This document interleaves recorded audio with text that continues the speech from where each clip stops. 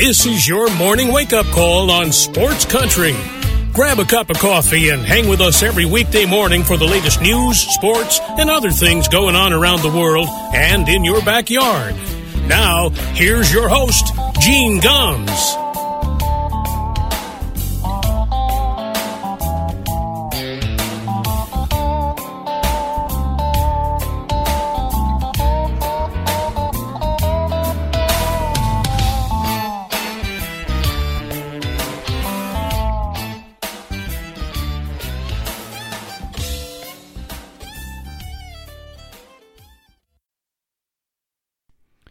Well, good morning, everybody. It is 7 minutes past 9 o'clock here in Middletown, Connecticut. Welcome to a Wednesday morning wake-up call on Sports Country Radio. Appreciate you spending some time with us this morning as we talk about, a lot of baseball, but a lot of Olympics. Some big trades in the NHL yesterday, a bit of a shocker. Las Vegas Golden Knights with a salary dump, but we'll talk about all that stuff coming up here in a couple of minutes. So for the second day this week, we get up to news, gymnastics news, that Simone Biles has now decided to withdraw from the all-around competition at the Olympics in Tokyo. As you know, she had already pulled out of the team competition. And her team actually did a very good job without it. They still captured the silver medal. The Russians took the gold. So they did a pretty good job without her there. Would she have made the difference between winning it or not? Who knows? Because at the end of the day, in the World Championships in 2019, the Russians had actually beaten the United States. So there's no guarantee. But I think all of this, what medal the United States got and what's going to happen in the all-around competition, which obviously now is wide open with her withdrawal from that competition, that all takes a back seat to the conversations that are going on now about mental health. Look, mental health has become a big issue in this country in the last several years. It's not, we're not used to our athletes being talked about in this vein. I mean, there's obviously been some. Jason Tatum has had some issues. We know Kevin Love, famously of the NBA, has had some issues with depression and anxiety, and Michael Phelps has dealt with some issues over the years. It's not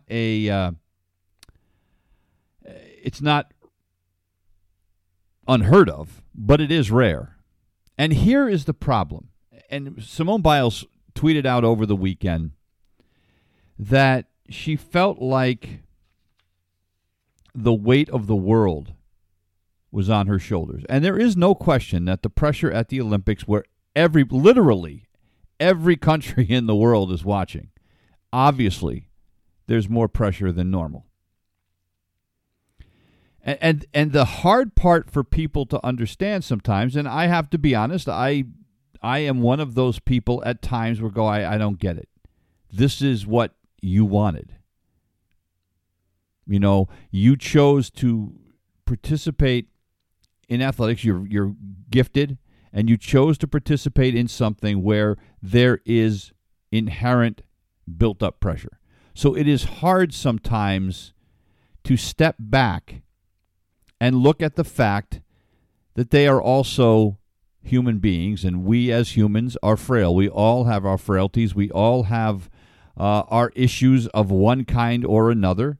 We have all been through things in our lives that have caused us to look at things a different way, perhaps have some PTSD. She had, on top of the competition angle that she had and her excelling and everybody calling her the greatest of all time, and Hoda Kotb from NBC did an interview with her back in February and said 50 years from now, people are going to be talking about you in history books. Jesus, there's not much pressure there, right? But on top of what she has done in the competitions, she has also had to deal, as everybody else in USA Gymnastics had to deal, with the fallout from Larry Nassar. the guy who is now serving a life sentence for molesting scores of gymnasts over the years. The guy who was the USA Gymnasts team doctor, the guy that's supposed to be a trusted person, somebody that sexually violated many of these girls. So on top of the competition, she has to deal with that. And God knows what that has done to her psyche before you even get to the floor mats, right? You know, she was a young girl. She's what, 24, 25 now? You know, she was dealing with this when she was a young teen.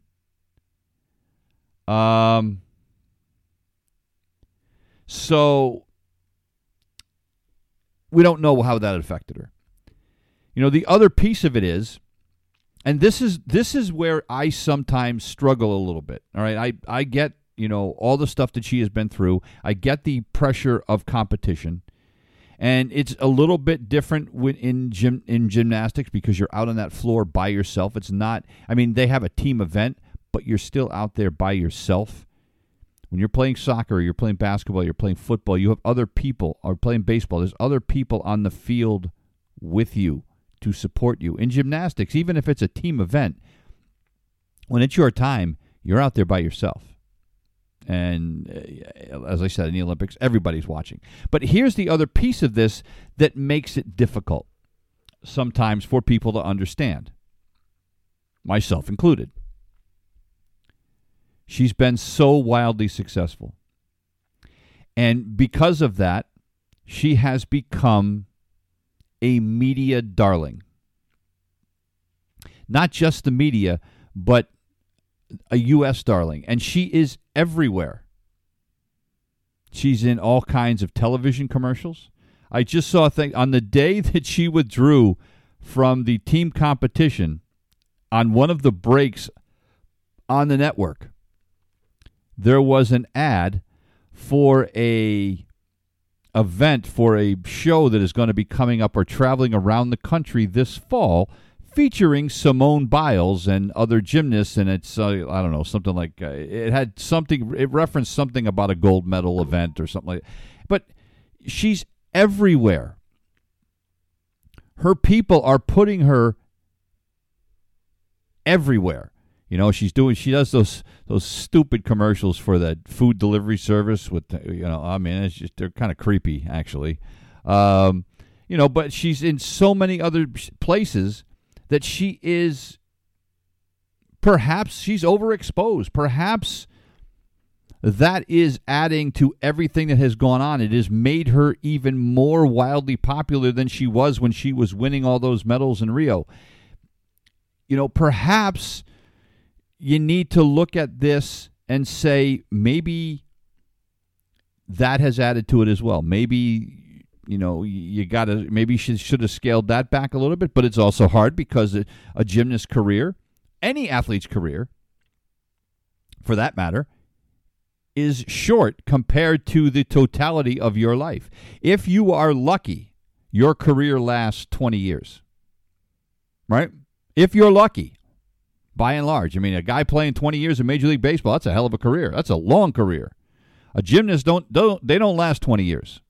You know, their time might be a dozen years.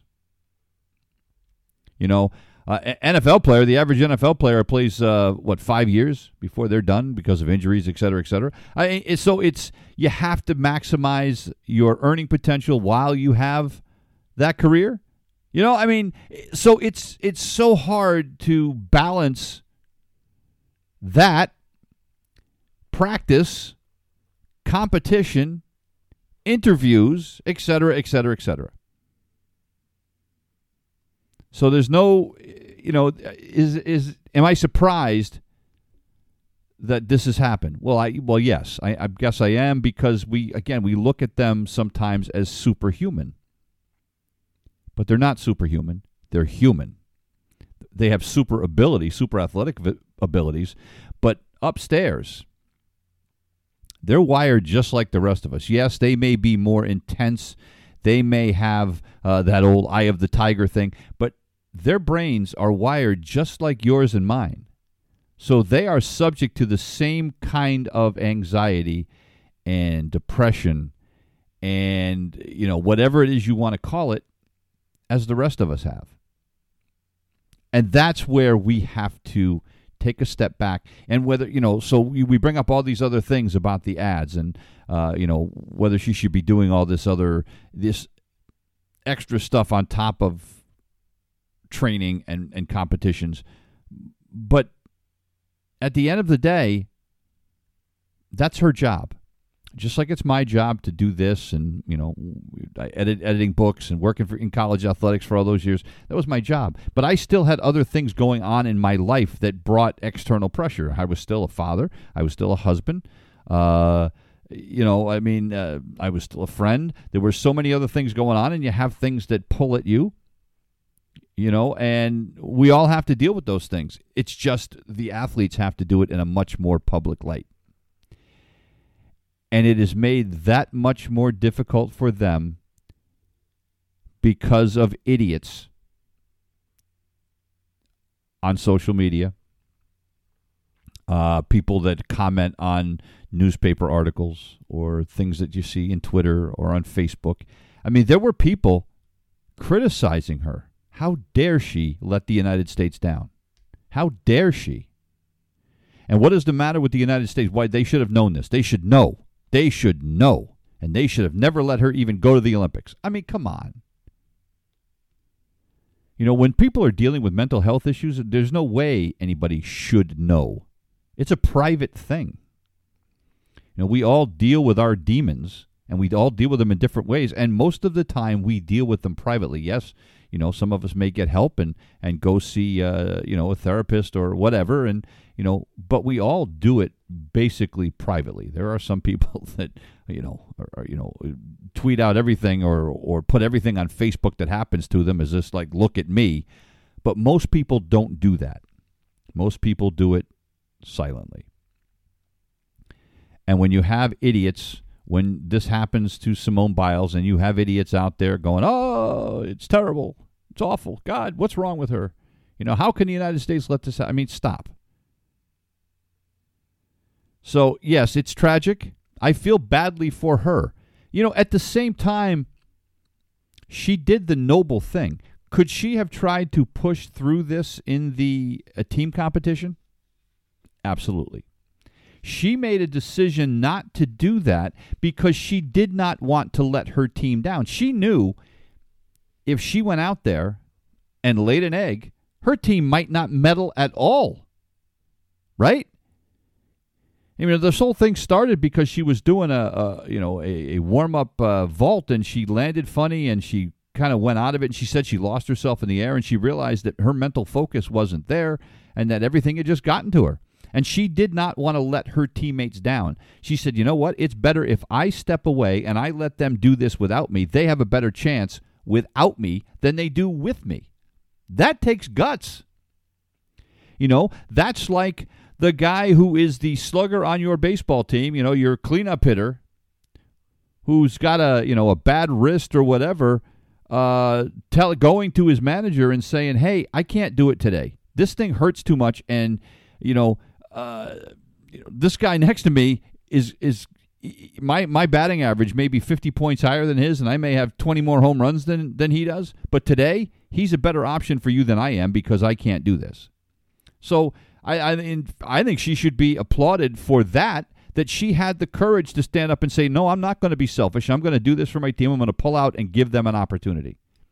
And the girls, acquitted themselves well. They won the silver medal, and they didn't get embarrassed. And as far as the all-around competition, well, that's an individual thing. And the other part of this is in gymnastics, if you are not mentally there and you lose yourself in the air or you don't do something correctly because your mental focus isn't right there, you could get hurt. She gets on the balance beam, tries to do some flip or something, and she lands and, does something and she lands wrong and lands on her head or on her neck or whatever. She could kill herself or paralyze herself or badly injure something. So there's a piece of that too that she's got to know. If my mental focus isn't there and I'm risking my life, well, then I got to stop. That's like you and me going, you want to bungee jump off this cliff? Well, this bungee cord's got a couple of frays in it. And having the sense to say, I don't like the way this bungee cord looks. I don't think I'm going to do it. And so, it's probably the smartest thing for her to do. Now, there's still a chance that she will compete in the individual events there for each apparatus. She's qualified for all of them, which, by the way, she didn't even do in 2016. If she is able to get past this, she's basically, I think they start in the middle of next week. So she basically has a week to talk through this, work through this if she can, and see if she's able to compete in the individual events. And if not, then so be it. And if it's the last time we see Simone Biles in the Olympics, so be it. She owes us nothing, right? She, what she has done in her career up to this point still makes her, one of the best gymnasts we have ever seen in this country or in the world, for that matter. So, she owes nobody except herself. And she made a decision for herself, and the people that want to criticize her for it should be ashamed of themselves. And I will admit that you say to yourself, well, this is what she signed up for. But again, you have to look at it. You have to look at the whole picture. I have a daughter who suffers with anxiety, who a couple of times in her life has literally not been able to get out of bed and go to work. She has had to get help for that. And that's what you do, whether you're a gymnast, whether you're a NBA player, or whether you are somebody that just works at the company around the corner. Everybody's the same, other than the fact she has incredible athletic ability. Mentally, she's wired just the same as you and me, so have a little bit of compassion. And not just for her, but for anybody in sports that is dealing with mental health issues. You got to have a little bit of compassion. And I can be as brutal as the next guy, but there are certain times that you have to look at the humanity, not look at the sport, not look at the disappointment that you feel that the United States is not going to win a gold medal in some event. That means, in the grand scheme of things, that means nothing. You have to be a human being. And what would you do if it was your daughter? If you're old enough like me to have children, what would you do? If that was your daughter and she was struggling, wouldn't you want her to make the same decisions that Simone Biles made? And that's the thing I think people forget. These people that make these comments on social media, I'll tell you what, I hope none of them spawn. I hope none of them have children. Because if the lack of compassion that you show online is the way you are going to be as a parent, Jesus, you are the poster child for birth control. Seriously. I often wonder, the people that post these kind of hateful things, do you have kids? And do you treat your kids and say things to your kids the way you do to things online? Because if you do, well, that would explain a lot about some of the things going on in the world today. But good Lord. So anyway, just as this goes forward, and look, I hope she's able to compete in the individual events, but if not, she owes none of us a damn thing. She owes it to herself, she owes it to her family, she owes it to her teammates to do the best that she can do for herself. And that's as simple as that. Okay, it's, you know what, instead of jumping right into baseball talk, on that note, let's take a quick break. We're back in a minute. You're listening to The Wake Up Call on Sports Country. It's 28 minutes past the hour. Welcome back to The Wake Up Call here on a Wednesday morning. A couple of programming notes. I know I've been promising I was going to try to get Jim Forbes on from the 1972 Olympic basketball team. I've been swamped. I have not had a chance to contact him. I am going to call him today. Hope to have him on here in the next couple of days. USA basketball team, by the way, with a win last night. They beat Iran. A nice bounce back, something they needed to do. They've got another game coming up against the Czech Republic. That will advance them into the quarterfinals as long as they don't lay an egg there. And but we're going to try to get Jim Forbes on to talk about the robbery from the 1972 Olympics. He will have a unique perspective on that, I'm sure. So we're going to try to get contact with him today. Coming up on Friday, Matt Corey from Sox Outsider is going to join us to talk about what the Sox may do for the trade deadline. By the time we have him on Friday, they may have already done something. The trade deadline comes up at 4 o'clock Eastern time on Friday. So, maybe the Sox will have already done something by the time we have a chance to talk to him. But we'll see. He's going to be coming up on Friday morning in the 9:30 half hour. All right, let's take a look at baseball from last night. The Red Sox got rained out. The game was scheduled to start at 7:10. They had the tarp on the field and delayed the start of the game, and good thing that they did. It literally, at about 7:15, 5 minutes after the scheduled first pitch, it was a monsoon in Boston. And good for the Red Sox. They made a pretty quick decision on it. Within a half an hour, they made the decision that they were not going to play the game. They rained it out because it had come down so heavy. They're going to play a doubleheader today, starting at 2:10. So there'll be 2 games in Boston. I believe it's a split doubleheader, but even though it's a split doubleheader, it's still going to be 7-inning games, which I hate. Again, being the baseball purist that I am, I can't. Rob Manfred said those are likely going away next year, along with the extra runner to start extra innings. So I'm glad about that. But so they'll play a doubleheader today, and Tanner Houck is going to start one of those games. It'll be curious to see how he does. Of course, when they brought him up from Worcester, he pitched 3 innings of relief, looked really, really good, and he becomes part of that rotation for a little while. And, I still, a lot of talk about the Red Sox adding a bullpen piece. I think that I would not mind seeing that at all. Right now in that bullpen, I don't know who you trust. I mean, I guess you trust Josh Taylor because he's been so good, and I trust Matt Barnes.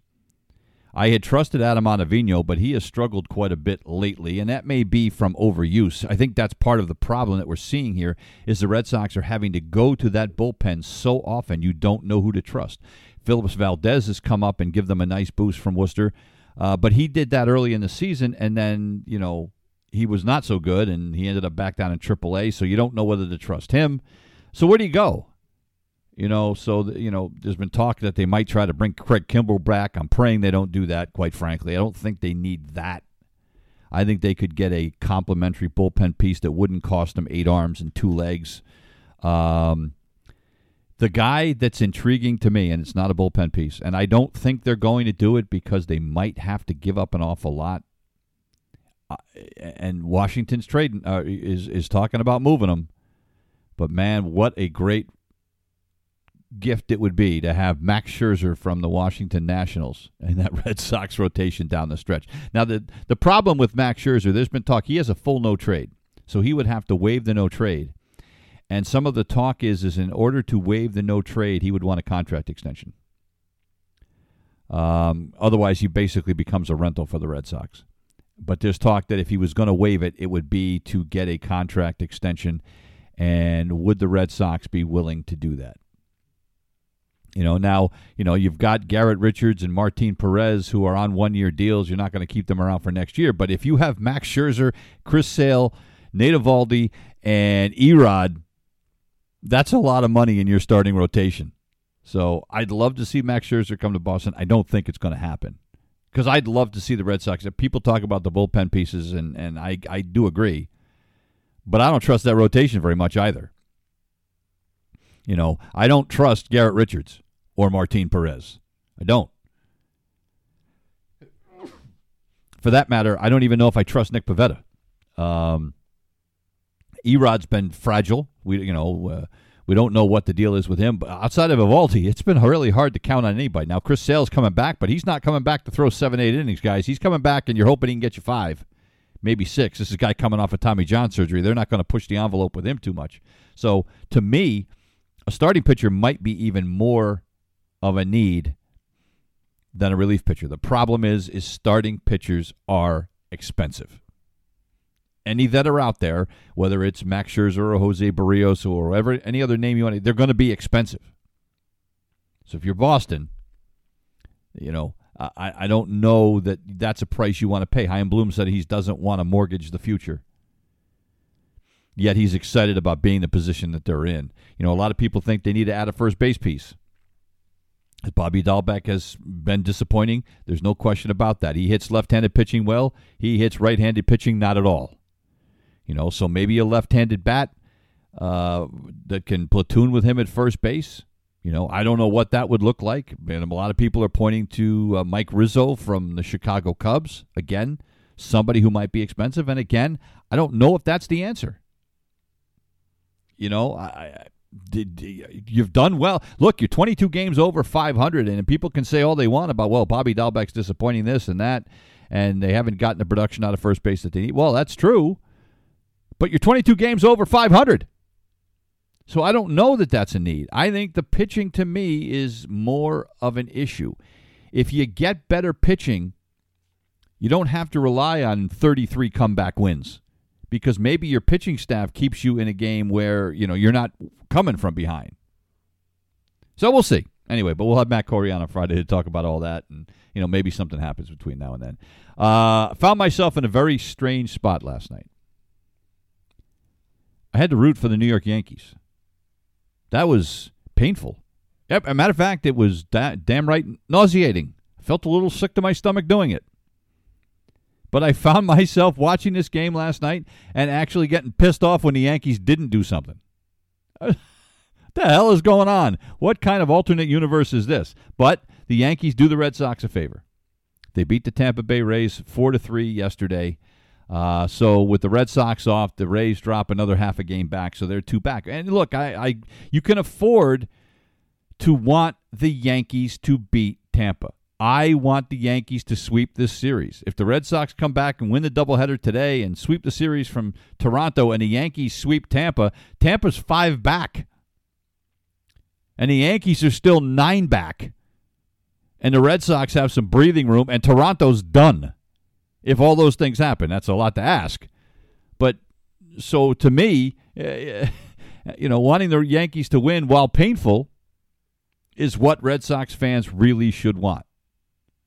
I had somebody, a friend of mine, says, there's never a time when you root for the Yankees. Ever. I get it. And there was another, one of the guys from Small State Big Takes, who we have their podcast here every Tuesday afternoon. He said, my feelings are exactly why when he gets involved in fantasy baseball. And he said he never takes Yankees.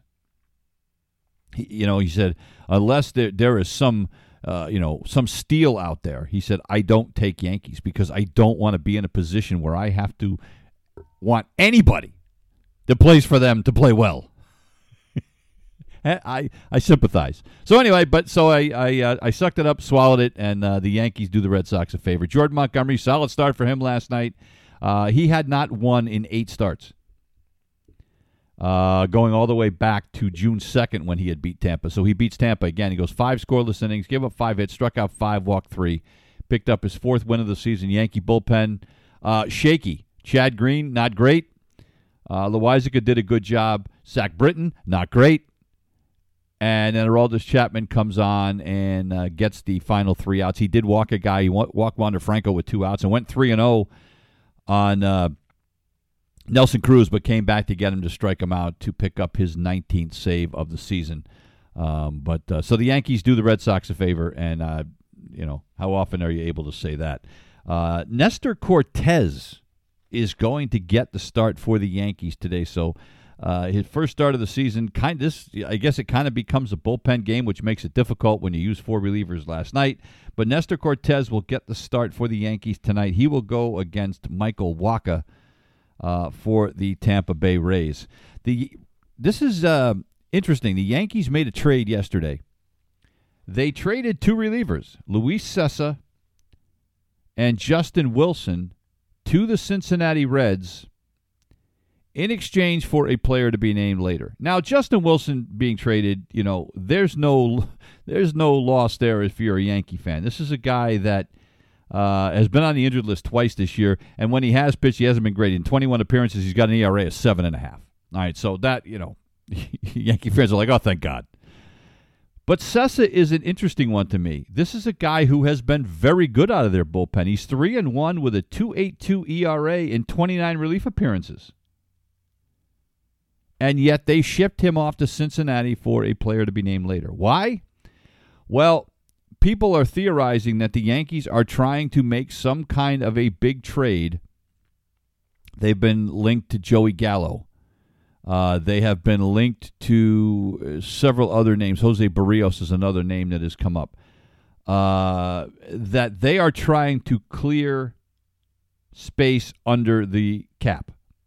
That they needed some financial relief. Now, by getting rid of Sessa, he's earning $1.05 million this year. So he's only got about $400,000 left for the rest of the season. Now, Wilson is owed about another $1 million this year, plus a $1.15 million buyout, and then a $2.3 million player option for next year. So you get a little bit more relief with Wilson, but still, so they cleared up maybe $2 million. But they are trying to make, and whether it's to take on Joey Gallo's salary, whatever it is, the Yankees are definitely going to make some kind of move. You guaranteed it. So they trade 2 relievers to the Cincinnati Reds. And look, the Yankees are 9 back. I really don't believe they're going to win the division. It's still the Yankees, and you still, it's hard to count them out. But the Yankees are only 2.5 games out of the second wild card. So they are still very much in this thing. So for people that thought that they should blow it up, there's still people that think that the Yankees should trade Aaron Judge and get, some pieces back for Aaron Judge. They're not doing that because they're only 2.5 out of the wild card. And when you get into the wild card, then anything can happen. Because they're still the New York Yankees, and they still have guys that can hit the ball 8,000 miles. And they still have guys that, on occasion, can give you a good start. They still can be dangerous. So they're not going to be selling. The only question to me is whether they're going to add pitching or whether they're going to add a guy like Joey Gallo. I'm not sure they can afford to do both. The good news for the Yankees is they're getting Luke Voit back here in the next couple of days. So that'll be a boost for them as well. Although when he has come back, he hasn't been very good this year either. And this is a guy that led the major leagues in homers last year, but this year he can't stay on the field. So they're not going to be selling off mass pieces and just throwing it in the towel. It's not the Yankee way. And they're not that far out of it where they would need to do that. So, other New York team yesterday, the Mets got drilled by the Atlanta Braves. Austin Riley, 2 homers, a grand slam, and a 2-run bomb. 6 runs batted in. He beat the Mets by himself. How about this for the start to the game? Atlanta scores 2 in the first, 2 in the second, 2 in the third, 4 in the fourth. Game over. They added 2 more in the sixth that didn't matter, but this game was over early. Jared Eichhoff got the spot start for the Mets last night and gave up 10 runs. 3 in the third innings, 10 runs. Walked 5 guys as well, by the way. Gave up 3 bombs. I mean, he became the 6th player in team history to give up 10 runs in an outing. Last one to do that, Johan Santana, all the way back in 2010. That is just a brutal appearance. Charlie Martin got the start for Atlanta. Wasn't great, but good enough when you score 12 runs. 5 innings, 5 hits, 3 runs. He picks up his 10th win of the season. The Braves have now won 2 out of 3 in that series against the Mets. This is a 5-game series. And so now the Braves have climbed within 4. They're a game under 500. Philly is 3.5 back. If Atlanta wins the last 2 games in this series, man, all bets are off. The other piece of this is I look at the Washington Nationals. They're 7.5 back of the Mets. You look at that division, and that division is so wide open. Now, you're not going to get the wild card out of that division because even Philly, who's in second place, is still 7.5 back of the wild card because the National League West has been so good. But even if you're Washington, you're 7.5 back, and they're talking about, getting rid of Max Scherzer. are you really that confident that you don't have a chance at this division? I guess the answer, if you're Mike Rizzo, would be yes, because it sounds like they are more than willing to trade Max Scherzer. So, but anyway, they will play today. By the way, Carlos Carrasco is going to pitch for the Mets this weekend. He'll be back in the rotation this weekend. Max Fried is going to pitch tonight's game for the Braves, 7-6 with a 4.46. And Tyler McGill, the rookie, is going to make the start for the Mets. He's made 6 starts this year. He's allowed 1 run or fewer 4 times in those 6 outings. So, he has been pretty solid for this Mets team. But the Mets need a win tonight in the worst way because things are getting very, very uncomfortable. How about this yesterday? The Phillies thought they had a trade yesterday. They thought that they had Tyler Anderson. Matter of fact, it was reported all over social media that the Pittsburgh Pirates had traded Tyler Anderson to the Philadelphia Phillies. Well, not so fast. Turns out Tyler Anderson, instead of going to the Phillies, goes to the opposite coast and goes to the Seattle Mariners. He gets traded to the Mariners, and the Phils miss out. Now, and then the Phillies proceed to lose the game to the Nationals after they lose out on that trade. So, oops. Somebody leaked that one a little bit too quickly. And speaking of trades, here's one for you. How about the Houston Astros make a trade yesterday with the Seattle Mariners, the team that they are playing? The Astros picked up 2 relievers from the Mariners, and this was a bizarre trade. Now, it makes a little bit more sense when you see that the Mariners got Tyler Anderson from Pittsburgh to put into their starting rotation, but they traded Kendall Graveman and Rafael Montero to the Astros for Abraham Toro and Joe Smith. Kendall Graveman has been one of the best relief pitchers in the majors this year. He's been ridiculous. So he goes to the Astros. So Abraham Toro, who gets traded, is actually on the field taking batting practice for the Houston Astros, finds out, hey, you've been traded. So he goes into the opposite dugout, goes into their clubhouse, and changes uniforms, comes back out and takes some more batting practice, now in a Mariners uniform. And to make it even better, Toro comes up as a pinch hitter in this game in the 9th inning and hits a 2-run pinch hit home run against his old team, a team that he was warming up for just a couple of hours before. He became the first player in Major League Baseball history to homer for one team and then against that same team in consecutive games, according to Elias Sports Bureau. First time in history. Just when you think you've seen it all, you haven't. It didn't work out well for the Mariners. The Astros still win the game. They beat them 8-6. The Mariners did try to make that comeback. Toro's home run made it a 2-run game, but they ran out of steam after that. Chris Flexen got the start for Seattle and got roughed up. He'd been pretty good this year. He had an ERA of just over about 3.3 coming into the game. He gave up 7 runs in 4 innings. Lance McCullers was just good enough to pick up his 8th win of the season. But a big win for the Houston Astros. They remain 6 games or moved to 6 games ahead of the Oakland Athletics. And with the loss, Seattle is now 7 back. Still 8 games over 500. And it sounds like the Mariners might not be done. You know, they have made, when people were criticizing their move for getting rid of the best reliever in baseball this year, GM basically said, be patient. You know, this is part of a bigger plan that we've got coming up at the trade deadline. So we'll see. And, you know, look, and if you're Seattle right now, you're only a game back of the wild card. So Seattle very much in this. So adding a piece to their rotation is huge. Joe Smith is, you know, in his career has been decent.